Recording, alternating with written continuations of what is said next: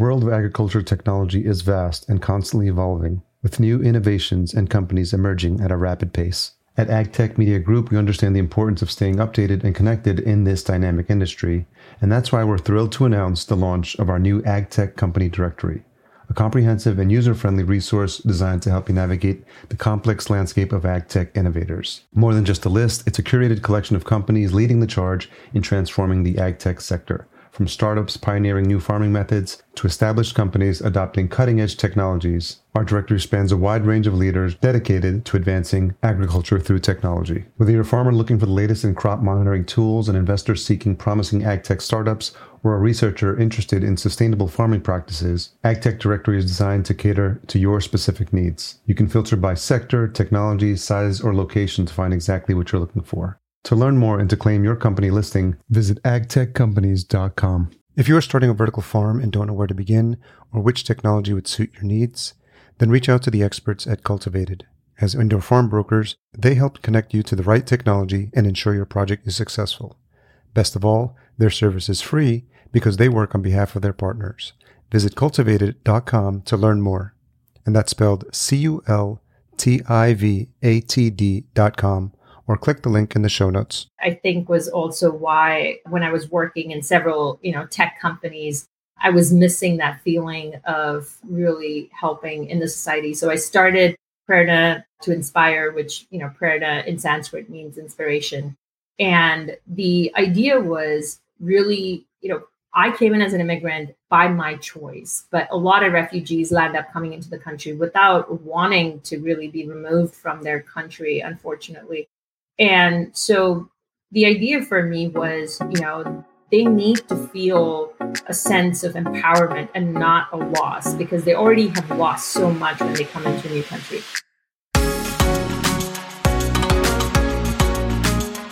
Welcome to the Vertical Farming Podcast, weekly conversations with fascinating CEOs, founders, and AgTech visionaries. Join us every week as we dive deep into the world of vertical farming with your host, Harry Duran.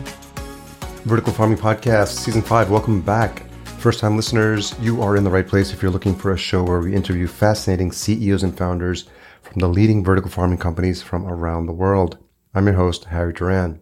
Last episode, I spoke to the CEO of Indoor AgCon, which I had the honor of attending in Las Vegas earlier this year. Brian Sullivan, he joined the show to share his years of experience in event management and what led him to acquire Indoor AgCon, which is one of the premier trade show and conferences for indoor vertical farming and CEA. In this episode, we discussed the highs and the lows of the events industry. And as you might imagine, with what happened during the pandemic, it's a really challenging industry to be in. And Brian talks about the resilience he and his team showed throughout the course of COVID and the importance he places on problem solving. And more importantly, fostering a familial type culture among his team, which is really key to having them pull through that crisis. Really enjoyed the high vibe conversation with Brian on this episode, and I know you will too. I'm really excited to bring you this week's episode. It's with Meena Shankaran. She's the founder and CEO of Kitos, and she joins the show to discuss her passion for leveraging disruptive technologies to make an impact as a social entrepreneur. If you're not familiar with Kitos, it's a vertically integrated water intelligence platform that's on a mission to transform how water operators measure, manage, and forecast water quality, which is something that's very critical for this audience. And we talk about her story, very inspirational immigration story, how she's launched the Women Inner Strength Project, her passion for doing good and solving existential problems. Really, really connected with Meena on this episode, and I think you'll feel the energy of this conversation, and it's really high vibe, and I'm just grateful that we were connected and I had the chance to share her story with you. If you haven't done so already, don't forget to sign up to the Vertical Farming Weekly newsletter. The URL is pretty easy, verticalfarmingweekly.com. Each week, Noah, our editor, brings you the latest and greatest in the world of vertical farming. You get updates on the latest podcast episodes, and we share some podcasts from our partner, Kyle Barnett at Crop Talk as well. verticalfarmingweekly.com. If you enjoyed this episode or past episodes, we're looking for new reviews. I'd love it if you leave one at ratethispodcast.com/VFP. I love reading these out when I get these. They excite me so much, and it's a really high vibe moment of my day. So do that if you haven't done so already. Also, as a reminder to those that are listening that are in the marketing departments of companies looking for partnership opportunities on a podcast like this one, well, we have now opened up new sponsorship opportunities on a episode basis and season basis as we wrap up season 5. So if you're getting value from this podcast and you're a regular listener, then you already know how much I love my relationships with my sponsors. It's something that I prize and treasure and looking always to build long-term relationships. If you think that's a fit for you and your company, reach out to me directly, harry@verticalfarmingpodcast.com. I'd love to have a chat. Okay, let's get into this conversation with Meena. So Meena Shankaran, founder and CEO of Ketos. Thank you for joining me on the Vertical Farming Podcast. Thank you, Harry. Really appreciate you having me here. So where is home for you? Home, growing up was Mumbai and in India. And, my parents are originally from a southern part of India. And now home is really going back to the village my father grew up in, which made it into Google Maps a couple years ago. I tease him that we finally have buses that are going to stop his village. And it's truly home. And the way you sort of asked me, where is home for you, triggered this reaction for me to share more than I would have usually shared, because it goes back to the roots of your ancestors and where family's really from. And my family is finally going back to those roots after having lived in a city life or, in Mumbai for 45 plus years. So definitely something very top of mind this year. What is the name of the village? It's called Visalur, Visalur. Okay. Yeah, it'll be fun to track it on Google Maps. I'll make sure to include a pin drop to that in the show notes. So if people are curious. And have you been? Oh, yes, absolutely. Since a child. But, over the years, it's, as you can imagine, farming has been a tough thing within countries like India, as more and more children are moving into urban cities. And so farming as a whole, and my ancestors and all of them come from actually farming and agriculture. It's all paddy and coconuts. And so I feel like I'm going back to my roots in so many different ways of being able to, also expose and nurture and teach my child the importance of farming and rural living and self-sustainability. So whether it's Mumbai or Visalur, what is your fondest memory of living there or growing up there? I think it's family. For me, being in Mumbai, if you've been to India, you'll know it's so disparate. It's got a Ferrari and right next door, you'll have a bullock cart and a cow crossing the street, right? So it's people who travel to India, you either absolutely love it or it's not for you. And so you have to have an appetite to really love that space. And I think for me, some of the fondest memories is just, we came from a very modest family. My dad was a chemical factory worker as he grew up in the ranks. But what was unique was how the four of us operated as a unit and how he always encouraged his two girls. And it's very timely talking about father, with Father's Day around the corner. But it was really about, be independent and be a strong thinker, make your own decisions and, focus on education. No one can take your education away from you. And really sort of, helping us build our foundation. I feel like both my mom and dad, they've just done their entire life. If I can think of memories in India, it just feels like sacrifices, but beautiful memories that have now become the tools for my future. And when did you finally make it over to the States? Yeah, it was just under 20. So it was 19. Yeah, it's interesting how between a lot of immigrants, I think most students finish their undergrad and then they come here and do their grad school. And for me, what was really funny, Harry, was when I went and talked to my dad, that was potentially my first airplane. So never been on an airplane. So it was my first airplane. And my dad chuckled and said, well, you always wanted to go on an airplane. Here, you're going to go on the longest airplane all the way from Mumbai to US. And we went to the local library to sit down and look at the map and see, where is Texas? What is this state? And it was just the joy of all of us discovering the land of opportunity. And, if there's somebody who could say they're living the American dream and, this country has provided so much for you to nurture and thrive, I would say I'm a perfect example of that. What do you think it was that was calling you to the States? I think for me, the drive to make my parents' life better, the hunger within me to collectively make the world a better place for India, in the sense that coming outside the country to really build the capability of having the power of influence and independence from a financial standpoint to both uplift my family, but also be able to influence things in my childhood home or in my town and make things different, that I felt like I wouldn't have the opportunity to do that locally based on just how, you've encountered society as a whole. But things are changing. I mean, that was 20 years ago. And now, it's incredible what you can see back home. But the drive inside me was just very strong to want to come and learn and grow. And part of that was really, educate myself in terms of what all can I be doing? What can I innovate in? What could I build to make something better for someone else's life?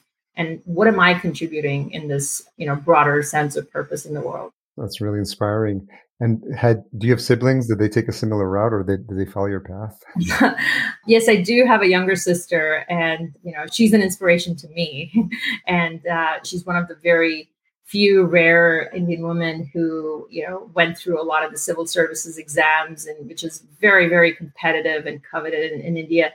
And, she's a senior IPS officer, so works in the Indian Police Services, and now currently working in the central government. So yeah, she's off to the races and doing amazing things and making her impact in the world quite differently than me. But I think our parents' investment in both of us through their entire life is hopefully at this point making them realize that they've made some good decisions.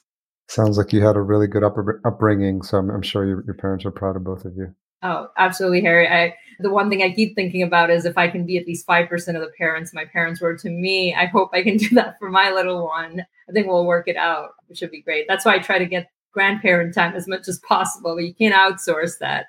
Yeah, that's true. What was the biggest culture shock for you when you arrived here? Oh, it's so funny you asked. The other day, somebody asked me this, and Harry, I don't know if you're aware of this. So I've lived in many states in the US, and it's all circled back where I have now relocated to Texas 5 months ago. And so I was living in California for the last 11 to 12 years. And now I am in a town that's in between Austin and San Antonio, near New Braunfels. And so to me, one of the first things was just looking at infrastructure. So believe it or not, just coming in and looking at how wide and broad the roadway systems were. I mean, if you've gone to developing nations, you're looking at extremely narrow roads. So I think it's one of the first things that's just like a stark aha moment for me. Sure. The second thing that was, just a blessing, and I've been blessed by angels, I feel, just all around. Like every time I've been in need, someone's always been there to support me or help me. And it's been miraculous to see that through my life's journey. And I can only hope that I pay it forward, meaningfully for others. But the second thing, on the same day I had landed, within hours of landing, Harry, what was really amazing was, just long story short, I know we don't have that much time here today, but the person who was supposed to pick me up as a student from the university didn't show up. And it was, you're all alone in a new country. It's a first time and you're figuring it out. Let's just say the police really helped me out. And I landed in the police car, and it was my first time and last time. And it was an amazing experience because they were so helpful in making sure that I was okay and taking care of, my transportation in terms of making sure I made it to where I needed to go and I was safe. And that is something I will never, ever forget, because as a woman, and at that point as a teenager traveling alone in a new country, the first thing that runs in your mind is security, safety, before anything else. And to me, I know you asked what was a cultural shock, but to me, it was less of a cultural shock, but more of, how incredible that's not how my experience typically would be with police in another developing nation. It's not the first place I would run to. So to me, that was just amazing to see how warm people were. What a great opportunity for you to have an experience with the police and the law enforcement here in the United States, and that your first experience was that of a welcoming nature. And, how you turn to authority figures in times of need and support, and that they were there for you to serve that purpose as your first experience. Yeah. Must have been really good. No, it was very warm and it was just a surprise. I thought I would basically get some sort of directions and, off you go. But the extra length that the officer went to was something I have never experienced. And I don't think I'll ever experience it in another country again.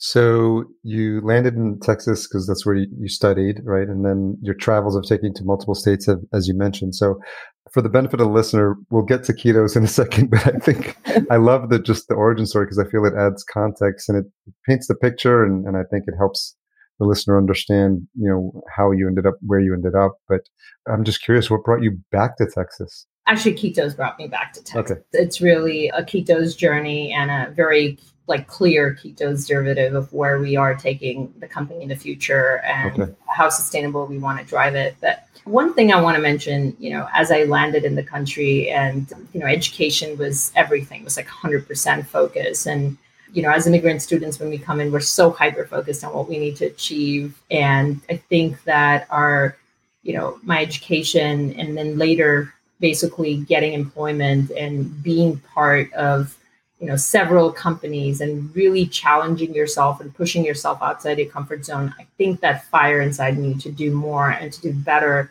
was what kept me pushing. And so I think it's very easy to take one job and be very comfortable, or one role and feel comfortable.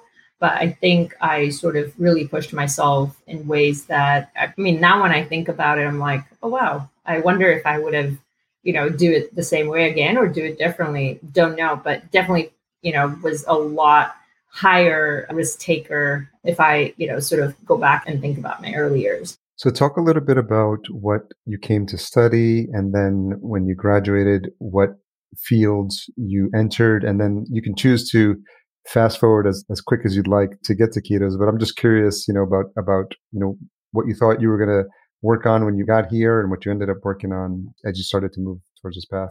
I came to study electrical engineering, and I did graduate with electrical engineering degree. And my undergrad was electronics and communications engineering. So essentially studying around RF and satellite communication. And then through my electrical engineering degree was around signal processing. And my work led me into the world of networking. And this is, data center infrastructure, enterprise tech, and pretty much 15 years of my career. From the time I worked in sort of varying companies like Countrywide Financial, which later got bought by Bank of America, to then going into, smaller startups once I had moved to California. But in general, my entire 15 years was just all data center, really understanding, hardware, understanding software, understanding big data, understanding, how you take data and then make insights, and working with so many financial companies and pretty much around the globe. Because at that point I had also moved to Cisco, and Cisco really, was a blessing in terms of just the exposure it gave me in so many different roles under a single umbrella. And it certainly built my confidence. Underneath it all, Harry, I always knew I wanted to do something of my own. So that feeling never left me, but it was more of what is the right time. And the second part of it was also, what are you going to do? And so the idea formulation and the timing was always something building. And I think in parallel, a couple of things needed to happen. One, I wanted to make sure that my risk balance ratio of how I would calibrate that would be, really thoughtful, because I wanted to make sure my parents were taken care of, their retirement was taken care of. And then I had saved enough for, potentially, can I even be my own pre-angel investor, enough to bootstrap something and build something and then kind of, dive in. So I'm not one of those millennial entrepreneurs who started the company right after grad school, which is fantastic. And, the world is the oyster. I would say I had enough bruises and wounds to learn from, but which also built my confidence in wanting to start the company. And I would say the ideation process, Harry, to me is the most intriguing part, because people have millions of ideas worth a penny unless you can execute on it. And for me, what was very clear is, will the idea actually use the technology I've learned, leverage years of technology experience, but actually have, towards an application that has an impact? Can it make a difference in the community? Can it collectively move us forward as a, society? And to me, those things were very important. And those are the kind of questions I was asking myself. So I would actually go through an entire, I've done workshops in University of Berkeley and others where I actually have walked through, like, here's the idea to business sort of, transition. And that's very important because you have to, sort of go through that process with extensive amount of research to know, what is the idea that you're diving into? And it has to sit with you. It can be, you think about it today and then you quit your job tomorrow and then you just sort of dive in and do it out of impulse. It has to settle within you and it has to like really grow under your skin to know that 60 days later, you still feel as excited. Because if you're starting a company, you're the energy that everyone is glued around. And your entire company feeds off of your energy in terms of, how you share the success, how you share the failures, how you communicate and work with them through the ups and downs, especially in the times that we are in right now, to the pandemic that happened and as we're coming out of the pandemic into a recession and everything around that. So I think founding a company, running a company is not something I took lightly. So I did put a lot of thought into, is this something that I really feel passionate about enough to go through the battle ahead? And I don't know how many people think about it, but I put a lot of thought into it. It sounds like it. Yeah. So talk about the culture of entrepreneurism and what, if any, you brought with you from India, how much of it exists there, or how much of that mindset you learned here in the States. And obviously working in California, I'm sure you had a front row seat, to exactly what was possible. Yeah, so the culture of entrepreneurism, at least in the circles that I grew up, was not something commonly talked about. And it was more something I felt like anyone can do anything. That philosophy really came to me in the United States, which was also one of the initial drivers for me to come here, because it sort of was inbred, like, you can do anything here. Anyone can do anything here. I think that's even more a powerful statement. And so if you have the chops and if you have the drive and you don't care about how many roadblocks you have and you're willing to go through that roller coaster, then no one can stop you. And I think I have truly believed in it. And I think that spirit in me is what sort of pushed me harder in the United States to do it. But here's the tricky, or not necessarily tricky, but the fun fact here. After all these years and thinking through, I also realized that my maternal grandfather, is someone who started one of the first printing press in India back in 1953 after Indian independence in 1947, when he had absolutely minimal to no resources. His early independence days. And later he went on to establish 3 magazines, Motor India, Textile, Industrial Herald, that are still running successfully today with their sons and their grandsons and as a legacy.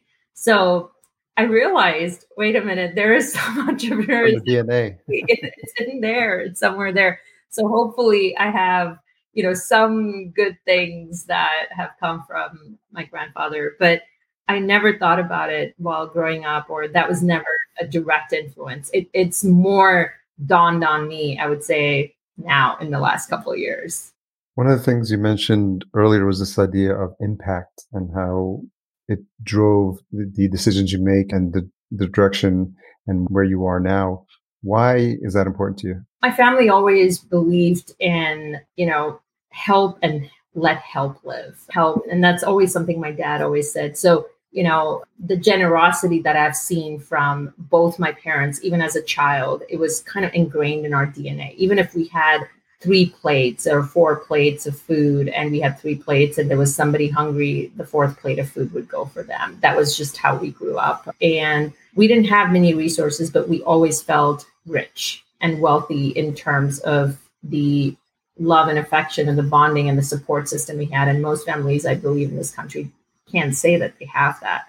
And we were a big part of our lifestyle also belonged to volunteering. And we would, even today, post-retirement, my parents volunteer at the old age home, or they go and work with, the senior citizens in nursing homes. And I have a couple of my aunts who've, not been blessed with eyesight. And that's always kind of been pretty intense in the family. But the broad sense of all of this is, helping others is something that is very important to me, because I think it's almost how that derives joy for me.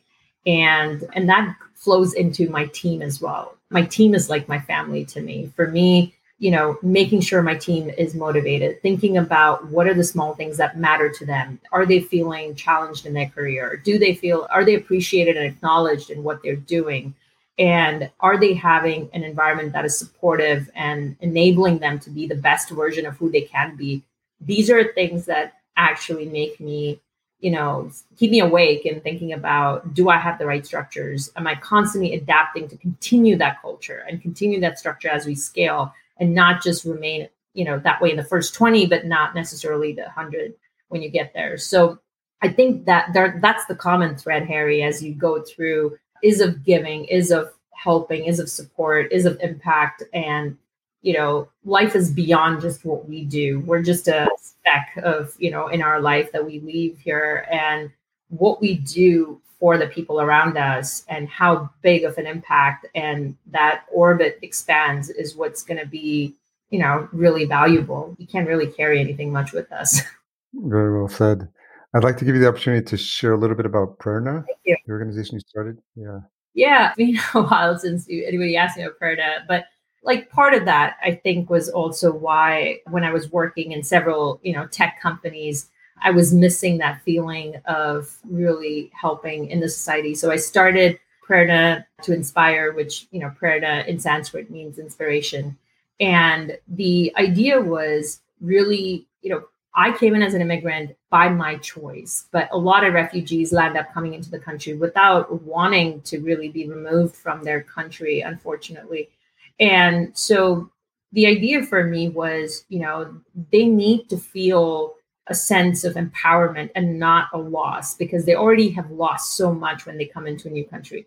And just giving them a welfare check just doesn't cut it. And I really believe, in teaching them how to fish versus just handing them over a fish philosophy. So Prerna's entire construct and structure has been to really empower refugees and just in general people in need, so that they can lay a path for being sustainable as human beings. So, whether it's learning English, whether it's teaching their kids English and their spouses English, and making sure that they're able to find a job so that they can pay for themselves and grow and be able to afford and have a stronger sense of identity of themselves, coming and establishing themselves in a new country, which is so important for all these families.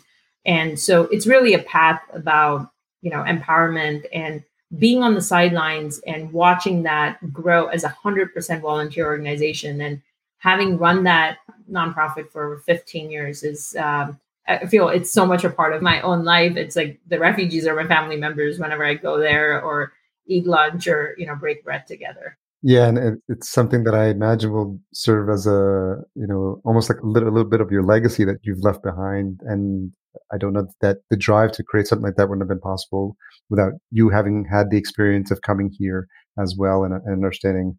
So to that point, a natural segue would be Women's Inner Strength, which is another organization you started around the same time as Keto's. Can you talk about the inspiration for that as well? Yeah, absolutely. There, over the years, the other part that was a common theme was how many women were in engineering.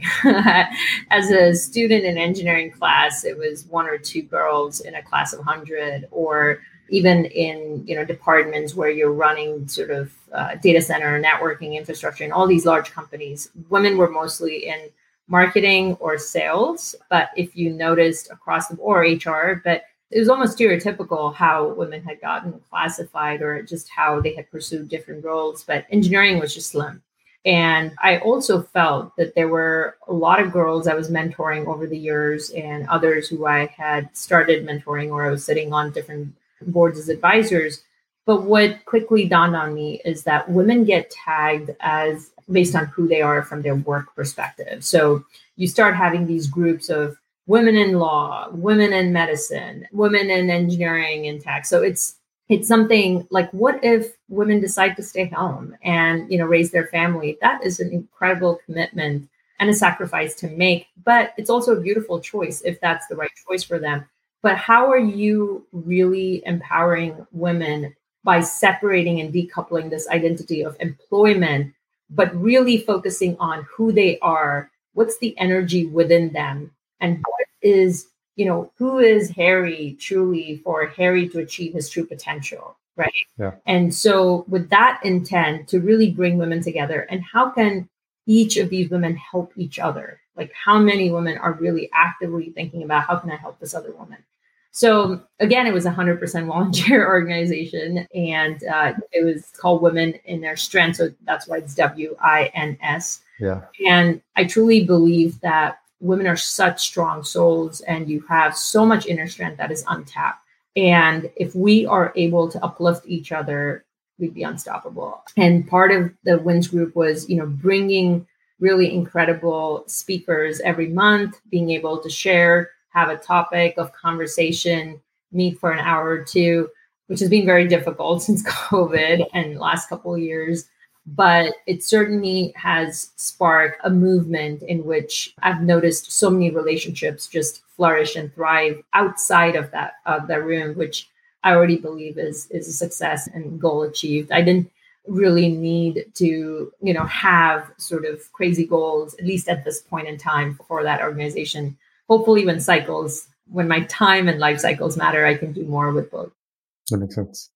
And I think what's interesting is what we're seeing overall is just the resurgence and the understanding of the importance of like the feminine energy, and how it hasn't been that way for the past couple thousand years. So I think it's about time that, people are being awakened to the importance of restoring that balance. So I definitely applaud you for those efforts there as well. Thank you, Harry.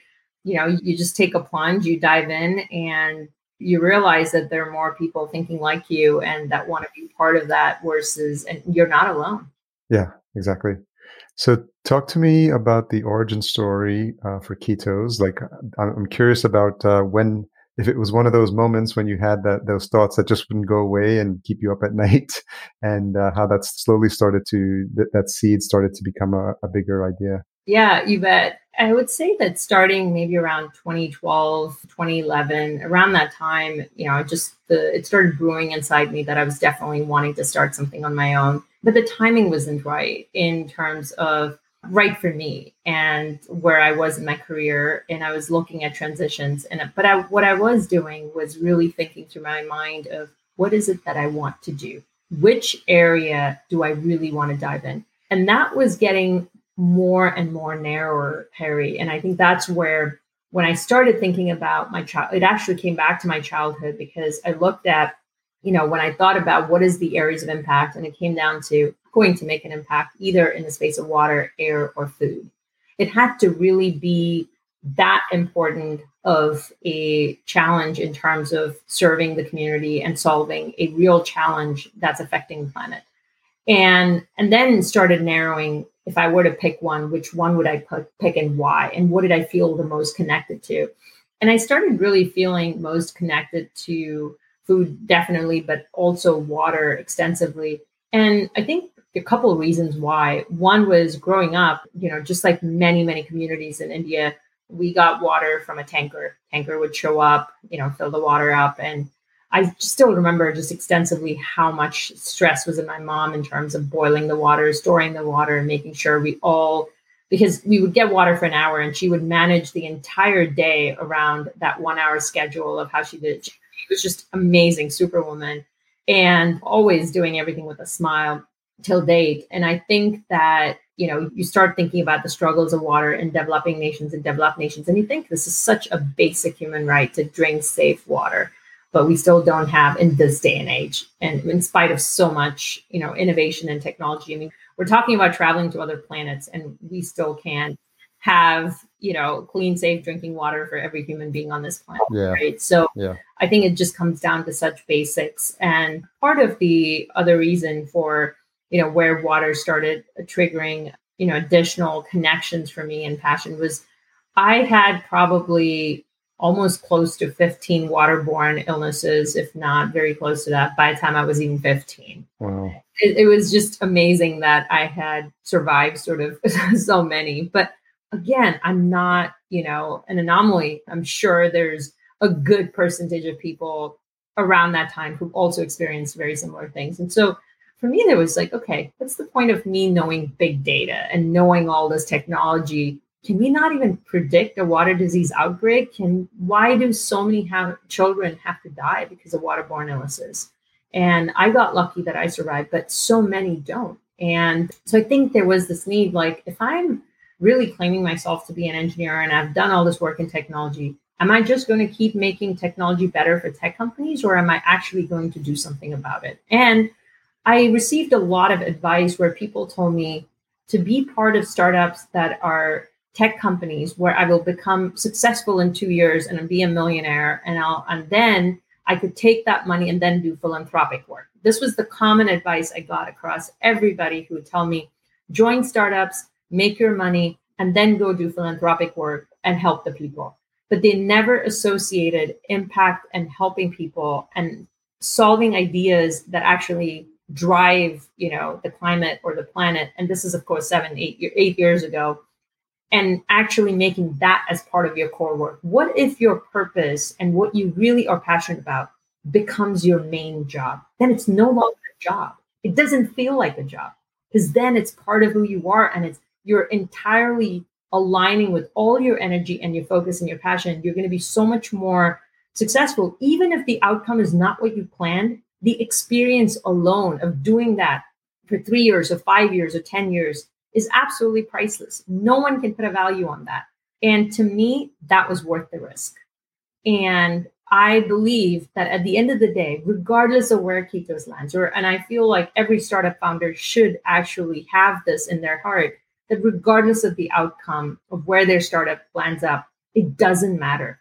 Because what your experience and your journey has been is so unique to you that no other job could have ever given you that experience. And that experience is so priceless that eventually you'll land up with some job. Like, that's not the problem. But no one could ever give that time, an experience to you ever again. So, if anyone is ever thinking about it, oh, should I start this? I really want to start this idea. Just do it. Like, just jump in and do it. Do not, sort of brood over it. Overthinking kills it. Yeah. It's interesting. The word that comes to mind is mission when I hear you speak. And then also this aspect of, being an entrepreneur myself. It's something that I learned because I was in corporate for, 20 plus years. I had my 9 to 5, my security blanket, which is not a security blanket when you no longer have the job. But I did enter this world, and, it was quick learnings because I had to figure out, like, I keep saying it's like Narnia. Like, I signed up for a mastermind, and I was like, whoa, these 6-figure, 7-figure business owners, and they're creating these and starting these businesses. And this was just amazing that this was possible. Jim Rohn has a quote that I mention a lot. He says, you are the average of the 5 people you spend the most time with. And that really resonated. And I knew I needed to learn what this world was like. And some of my takeaways and some of my lessons learned are this idea of failure is not a bad thing. It's just one more thing that didn't work. And this idea of learning how to fail forward, fail fast, and you just get back up. The first time you just land on your face and you sit there and you wallow and you're like, why this happened? But then when you realize that it's part of the journey, you're just popping right back up and you're like, okay, that didn't work. That didn't work. That didn't work. What's next? What's next? What's next? And you build up this resiliency and this idea of taking imperfect action and just momentum, right? This idea of moving forward, continuously moving forward is really where you see the progress. No, you couldn't have said it better. Like, I couldn't have said it better. You just said it perfectly. I think the aspect of just not having that pressure and looking at failure as just an outcome that didn't go as per your plan and just keep moving forward. And the key is making those decisions. Just keep continuing making decisions. If you snooze, you lose, all of these terms are said for, a reason. And I keep telling that to all my team as well. Constantly make those decisions. Don't be afraid if they are a wrong decision. If they are, just learn from it. Let's fight back. Let's just bounce back, but make the decision. And so, but it's been a beautiful journey, Harry, to have come to the decision that water is what I want to focus in And then it sort of met multiple pieces because through water comes food safety, through water comes, water safety. And you sort of address so many pathways through water that I could not feel more positive about the direction. And there is a longer story of the process of how I let the water idea sink in my head. And then 3 months later, decide to, start the company, but we'll save that for another time. However, founding the company in August of 2015, the first couple of years were really, really hard because it was just me and my laptop and trying to figure out a few contractors based on very sophisticated, specialized skills that I needed to really, solve a complex problem and for a precious resource like water. But I think fast forward to 2017, having a prototype, having a concept, and really being able to show that to the world. NASDAQ was our first break and could not have expected a better break. And I think that resulted in having our first seed round of funding and then being able to form a team. So when I look back, we're just under 5 years, but it definitely feels like a couple of decades. So for the benefit of the listener, can you explain the service that Ketos provides and the different industries that you're currently working in as well? Yeah, absolutely. I was hoping we'd eventually get to that because we were having so much fun talking about all the other fun things. But for Ketos, these Ketos, by the way, it's nothing associated with your keto diet in case that's a first disclaimer. Ketos actually refers to orcas. The Greek word is cetaceous animals, so cetos. And I was quite jaded by the number of companies in the water sector that are either aqua or hydro. And I really wanted to sort of, honor the orca, which is such a magnificent, mammal in the ocean. And what better way to, name a company that's really all about water and planet and people. And I felt like the trifecta was just beautifully honored with the orca. Love that. So that's why our logo has the orca as well as the company name is Ketos. Okay. And what we really focused on was giving you water intelligence because today, we know so much about what we do. We know our steps, we know our food, we get every possible detail update on our app. However, it's shocking. We still don't know the quality of the water we drink, which is amazing to me compared to everything else that we know and we do. And somehow we've just gotten comfortable with it. And we also believe that bottled water is safer than tap water, when tap water in the United States is far more regulated than bottled water. And I think it's just the perception of what has been created. So I really wanted to see, well, how do we solve and really make a dent in the water quality monitoring and providing the analytics and the intelligence in a way that's like never done before. So the first thing was building a system that's capable of doing real-time water quality monitoring that's credible, that can be accurate, as close to a lab, and can actually serve the drinking water limits, the wastewater limits, and can work with different types of water, like river water, produced water coming from oil and gas, the water that's needed for groundwater in farming, as well as all the nutrient circulation that's happening now with aquaponics and hydroponics and all the indoor farming. So it was a breadth of, what all types of water we need to deal with, because drinking water by itself is just a very small percentage. The industrial water, the agriculture water, and all the other sources of water are a lot higher percentage. And we have very little fresh water left in life. And so if we have to think about water, we have to think about it as one water. All of the source of water that really combine, what we need to do so that this resource exists for our future generations. The idea about, the number of cases happening with cancer and health risk all around the world is related to environmental issues, and understanding how really your water around areas is impacted by, are there Superfund sites? Are there decommissioned mining sites? How has climate change affected, some of the deterioration of the water levels in the aquifer? Is the concentration changed in the water composition that's coming out of the groundwater well? Is that affecting your crops? Are you over-fertilizing? Now, is that affecting the food that's coming on your table? And there's a variety of, life cycle of how that water flows through the ecosystem that needs to be understood. The fracking comes to mind as well. Completely. And All of that is not going to happen by a human being driving around trying to pick a lab sample, taking a sample, and then sending it to a lab and finding out 10 days later.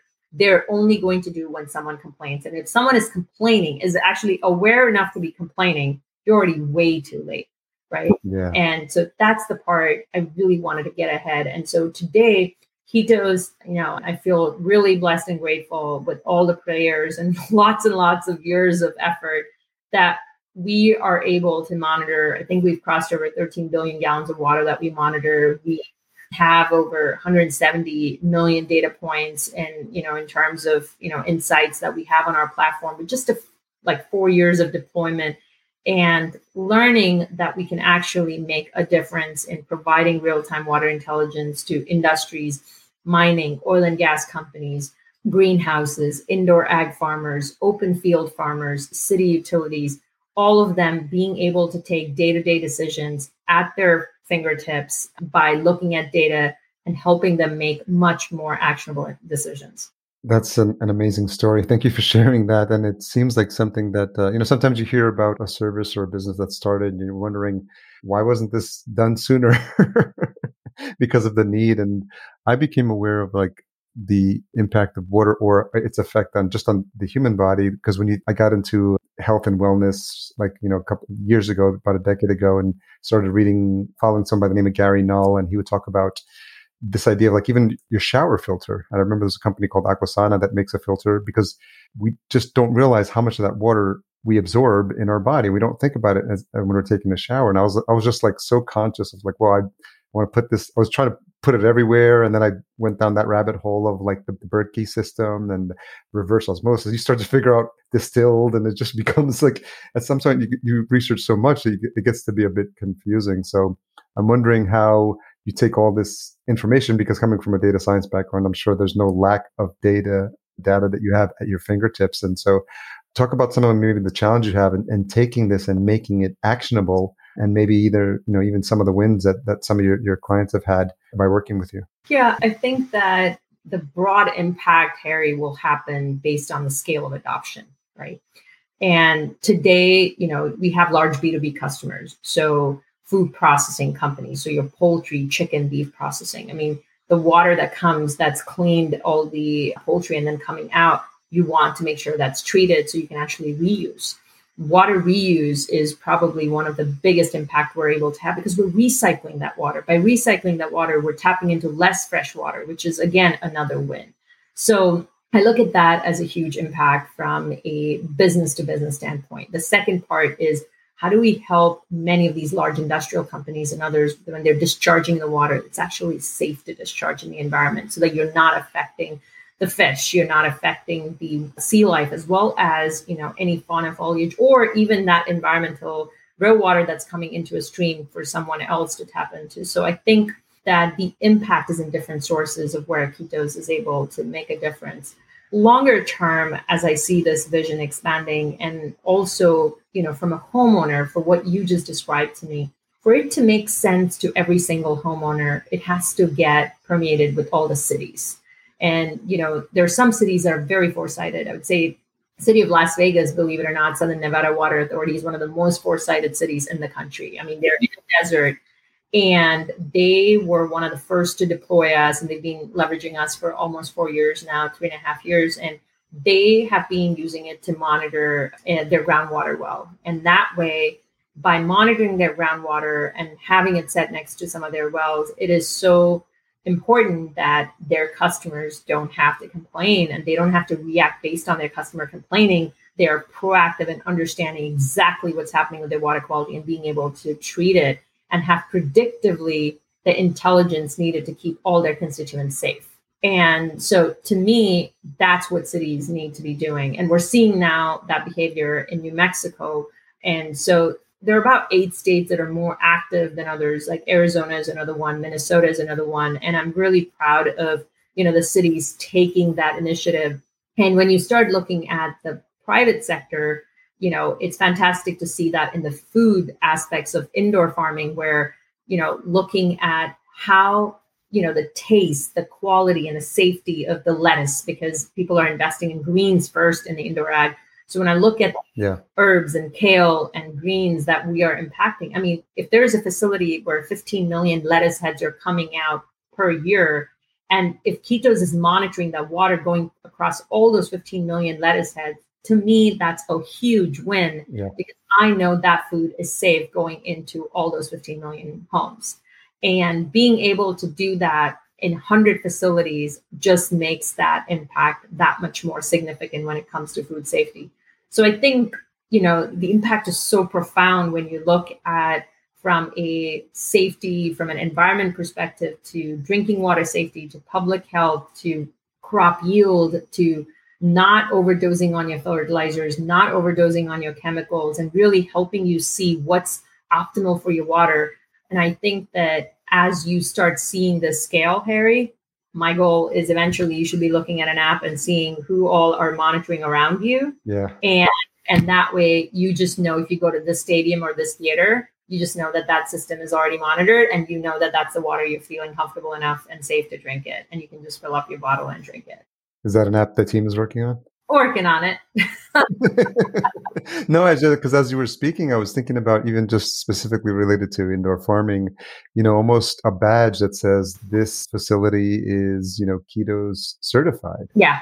Because you've done the due diligence of enabling the testing and whatever treatment needs to happen to ensure that water, which makes its way into these leafy greens. And, I don't know what the percentage of water content in lettuce is, but I think it's 80-90%. So just even thinking about how much goes not only into the growing, but it makes its way into the cellular composition of this, which eventually goes back into our bodies. It just makes sense that you would think about this as an important part of the chain, and something that if you are really conscious of improving the quality of the produce you create and of the experience that your clients and your customers have when they taste it and they ingest it, like it seems like a no-brainer. And I'm sure more and more you're seeing more and more companies are waking up to this fact as well. Yeah, and it's also helping them reduce their own produce rejection rate, Harry, because imagine your customers purchasing Whole Foods and Target. So if they have a bad batch because they just completely based it on empirical research data, I mean, that's directly affecting their operations. And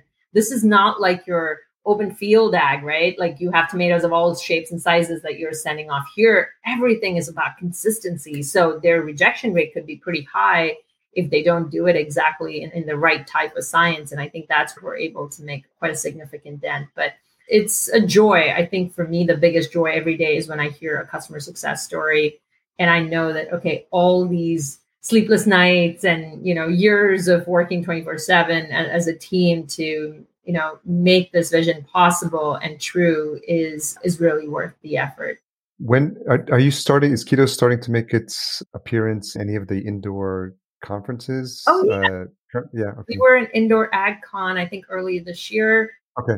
I think that's where I saw you as well. Yeah, I was there. Yeah. We're also in another ag conference in New York, I believe, next week.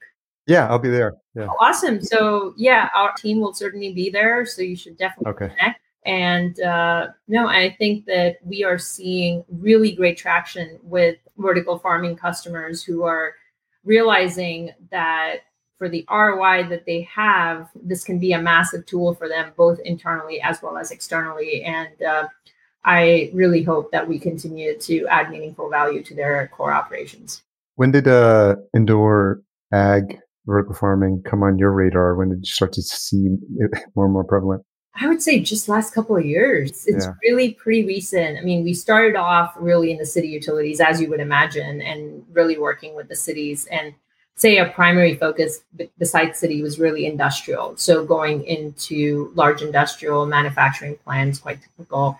Days I really wanted to help schools. I went to a lot of schools trying to, get into the schools, and I still believe that a huge portion of the schools in this country are infected with lead toxicity. Yeah. But unfortunately, it's a very difficult pathway where, school principals really want to make it happen, but they will lean on their facilities people, and the facilities people truly believe, or at least that's what they would say, oh, there's no problem. We have no issues.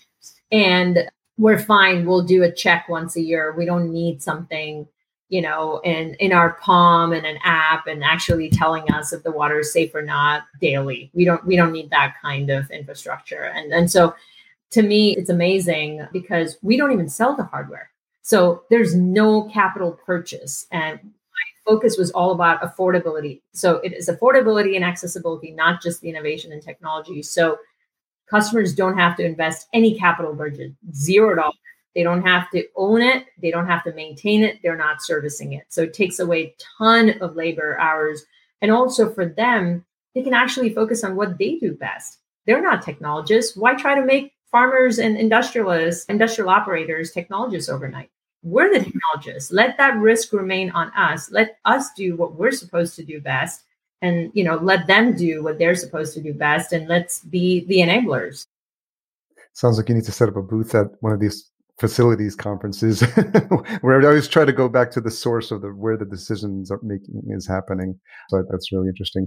A couple more questions if you've got a couple more minutes as we wrap up. How have you grown as a leader since starting the company? I think that there's so many lessons, Harry. I could write a book on which is why I think a lot of people write their books. Yeah.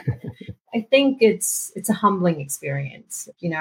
Every step of the way, what you think you know versus what you think you don't know, and you don't even know what you don't know. I think those pies are so skewed in terms of what you start off with. And that has been a very, very humbling experience, and constantly adapting to that and learning from it.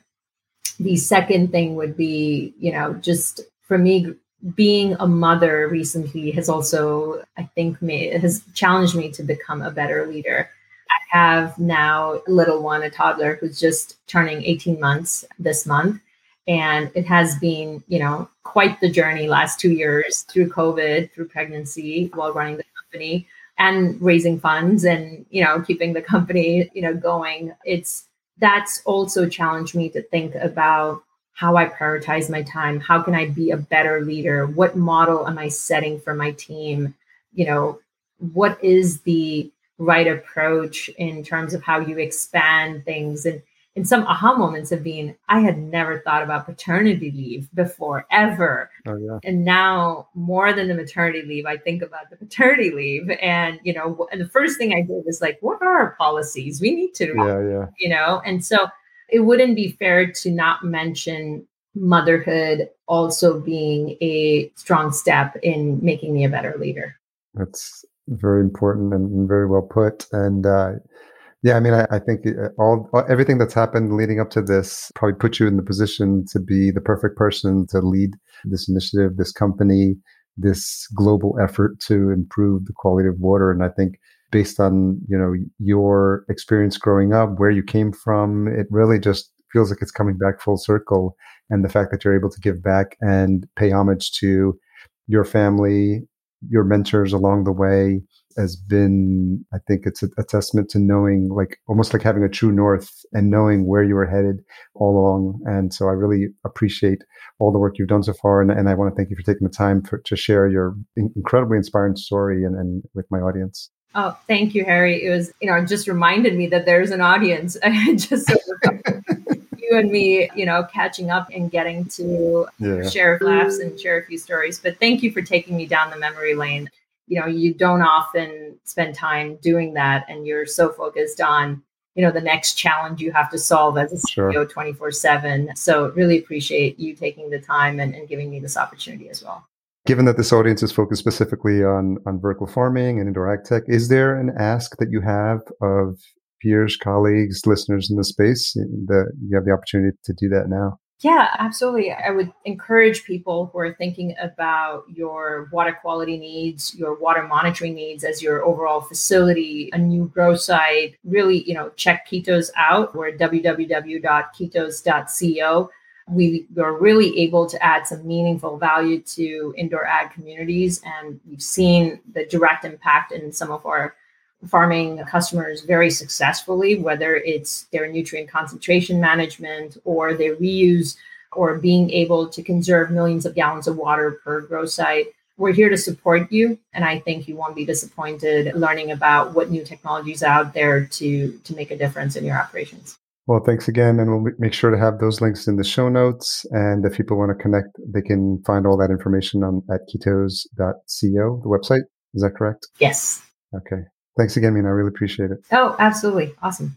Thanks again to Mina for coming on the show and sharing her story, some of which she has not shared publicly before. And I take that as a real testament to establishing a connection with her, but also just grateful that she felt she was in a safe space to share some stuff that she hasn't talked about before. So thank you, Mina, for doing that. Full show notes are available at verticalfarmingpodcast.com. We take great pains to make sure we detail this entire conversation with a recap, key takeaways, links and resources mentioned, and a couple of quotes if you want to share those on social. So please do that. Anything you can do to share this show far and wide is really helpful. And one ask for you this week is, if you're getting value from this podcast, mention it to one friend, just one person in the industry who you think should be listening if they aren't already. Say, hey, have you heard about the Vertical Farming Podcast? Send them a link to a specific episode. Ask them what their favorite podcast player is and send them the link in their podcast player of choice. That's really the best way to ensure that they listen, follow, and subscribe. And I thank you and appreciate you for doing that. Speaking of appreciation, thanks to our Season 5 title sponsor, Cultivated. If you're looking to a vertical farm and don't know where to start or which technology would suit your needs, reach out to them today. Best of all, their service is free because they work on behalf of their partners. Learn more at cultivated.com, and that's spelled cultivatd.com. Just leave out that last E. Podcast production and marketing provided by Fullcast. Learn more at fullcast.co if you're interested in learning how a podcast can be helpful for your business or brand. And as a reminder, if you're enjoying the show, leave us that rating and a review at ratethispodcast.com/VFP. We'll be sure to read that out on a future episode. Tune in next week for my conversation with Jamie Burrows, CEO of Vertical Future. That's going to be a great conversation. Until we meet again next week, here's to your health. Thanks for listening. To read the full show notes for this episode, which includes any links mentioned in the episode, as well as a full show transcription, visit verticalfarmingpodcast.com. There, you can sign up for our email list to be notified when new episodes are published.